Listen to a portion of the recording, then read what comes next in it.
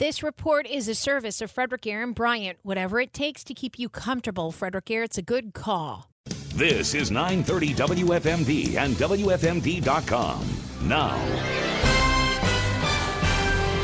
WFMD News. Cannabis dispensary prohibited within 1,500 feet of schools, parks, libraries, playgrounds, and child care centers under a bill being considered by the Frederick County Council. It was introduced on Tuesday. Director of Development Review and Planning, Mike Wilkins, says these dispensaries would also not be allowed within 1,500 feet of properties that the county has already designated for future public use. Part of that is to help prevent a cannabis business occupying a site only to then become non-conforming in a year or two when one of these facilities moves in within that buffer distance. Council President Brad Young said that could present some problems. Right now, we have the list of all the future school sites, but if a year from now they identify and buy another site, that would be covered as well, even though it's not there now. A public hearing and vote on this legislation is expected at a later date. The council also unanimously approved a bill in its legislative package for 2024 having to do with gambling. The measure would allow nonprofit organizations like volunteer fire companies to accept credit card online gaming activities, which are used to raise money. If it passes, the law would be signed.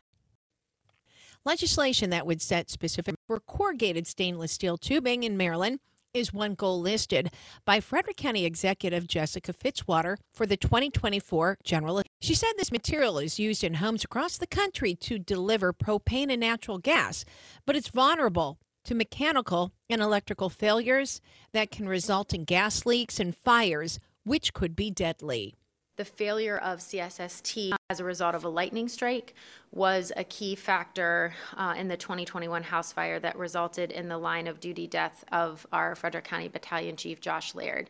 She said the goal of this legislation is to basically increase the standards on this material to better ensure the safety of our first responders. 2024 Maryland Monday Day session on January the 10th. For more, get at WFMD.com.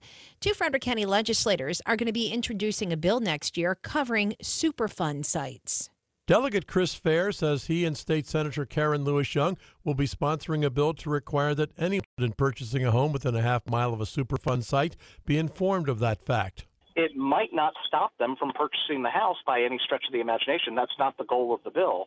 The bill's simple goal is just to make sure that homeowners are given proper information prior to making a purchase of a home, and things are not withheld from them. Fair says if that information is withheld, would have the right to make the contract of sale null and void. The bill, which was introduced last year, follows plans to develop a 23-acre site outside of Fort Detrick's Area B into houses and condominiums.